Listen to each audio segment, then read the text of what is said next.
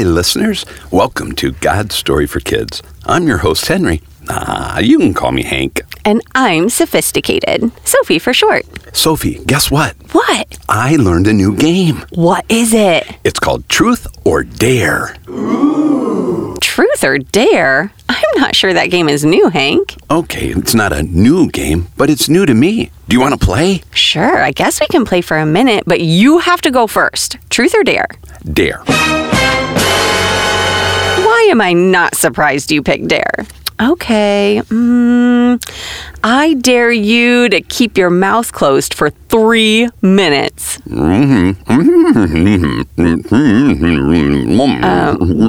was that, Hank? I can't understand you. Huh? I just can't make out what you're trying to say here. Sophie, this podcast would be pretty boring for all of our listeners if I can't talk, don't you think? Okay, you're probably right. You go. Truth or dare? Definitely truth. Oh, okay. Let's see. What have I always wanted to know? Oh, I got it. Who is the funniest person you know? Remember, you have to be honest. The funniest person I know? Probably Yes, go on, just say it. Your mom. My mom? Yeah, she's hilarious.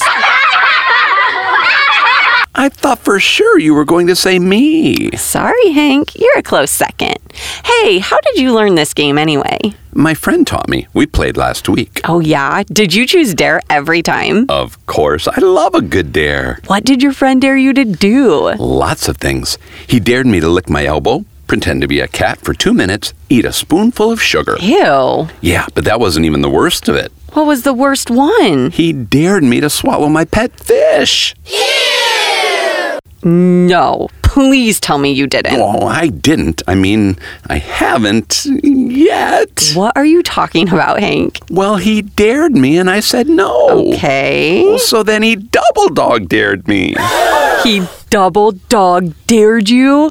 Oh man, that's serious. I know. He said he'd give me to the end of the week to do it. You know you can't swallow your fish though, right, Hank? I know I shouldn't, but he double dog dared me. Yeah, but Hank, come on. Well, it's hard to do the right thing sometimes. You know, this kind of reminds me of something I read recently in the Bible. Did someone get dared to swallow a fish? No, it's a little different. No one was dared to do anything. They were commanded to do it by a king. A king commanded someone to swallow a fish? But why? No fish, Hank. I was reading in the Old Testament book of Daniel, and there are actually 2 stories about kings trying to make people do things they knew they shouldn't do. Well, what happened? There was this king named Nebuchadnezzar. He made a statue of himself and told the people whenever they heard musical instruments start to play, they had to bow down and worship his statue. No! Wait a minute, that's not right. We're not supposed to worship anything but God. That's one of the 10 commandments. I know. And these 3 guys in the book of Daniel, they knew it too. Their names were Shadrach, Meshach, and Abednego.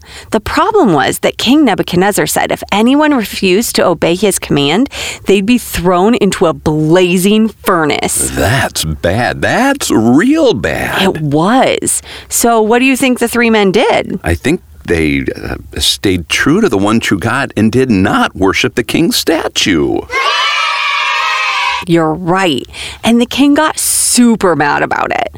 Let's have some Hope Kids read this and see what happened in Daniel chapter 3. Nebuchadnezzar was so furious with Shadrach, Meshach, and Abednego that his face became distorted with rage. He commanded that the furnace be heated 7 times hotter than usual, and he had the men tied up and thrown into the furnace. Suddenly Nebuchadnezzar shouted, "Look, didn't we tie up 3 men and throw them out into the furnace? I see 4 men!" Then the king came as close as he could to the door and shouted for the men to come out. So Shadrach, Meshach, and Abednego stepped out of the fire. Everyone crowded around them and saw that the fire had not touched them. They didn't even smell of smoke. Then the king said, "Praise the God of Shadrach, Meshach, and Abednego. He sent the angel to rescue his servants who trusted him.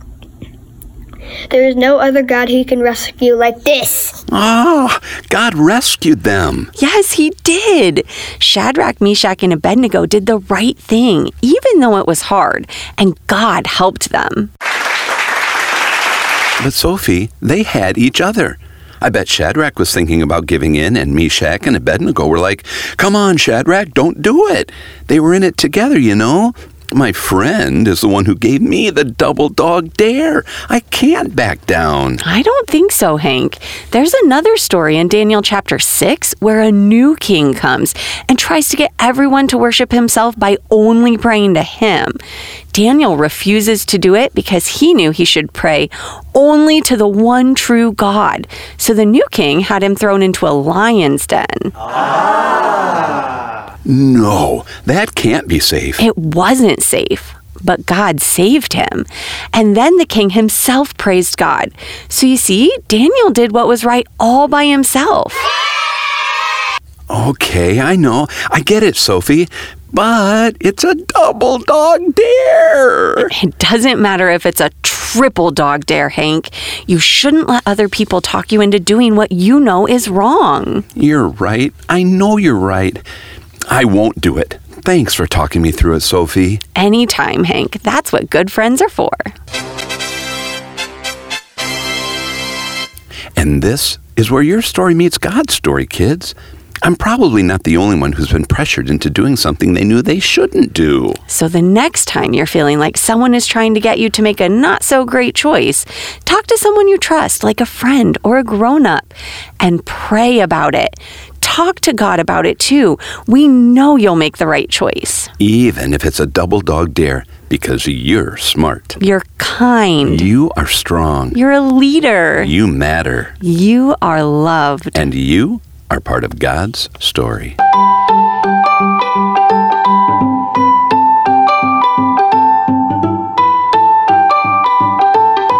God's Story for Kids. Thanks for joining us for this week's episode of God's Story for Kids. It's easy to find us here each week by hitting the subscribe button and then let your friends know how much you love it. And if you're looking for more ways to plug into Lutheran Church of Hope's annual theme, the whole Holy Bible in a Year, check out our website for weekly family devotions and other resources for kids and adults. And if you're local, we hope to see you at Hope Kids on weekends and Wednesdays. We'll see you next week. God loves you.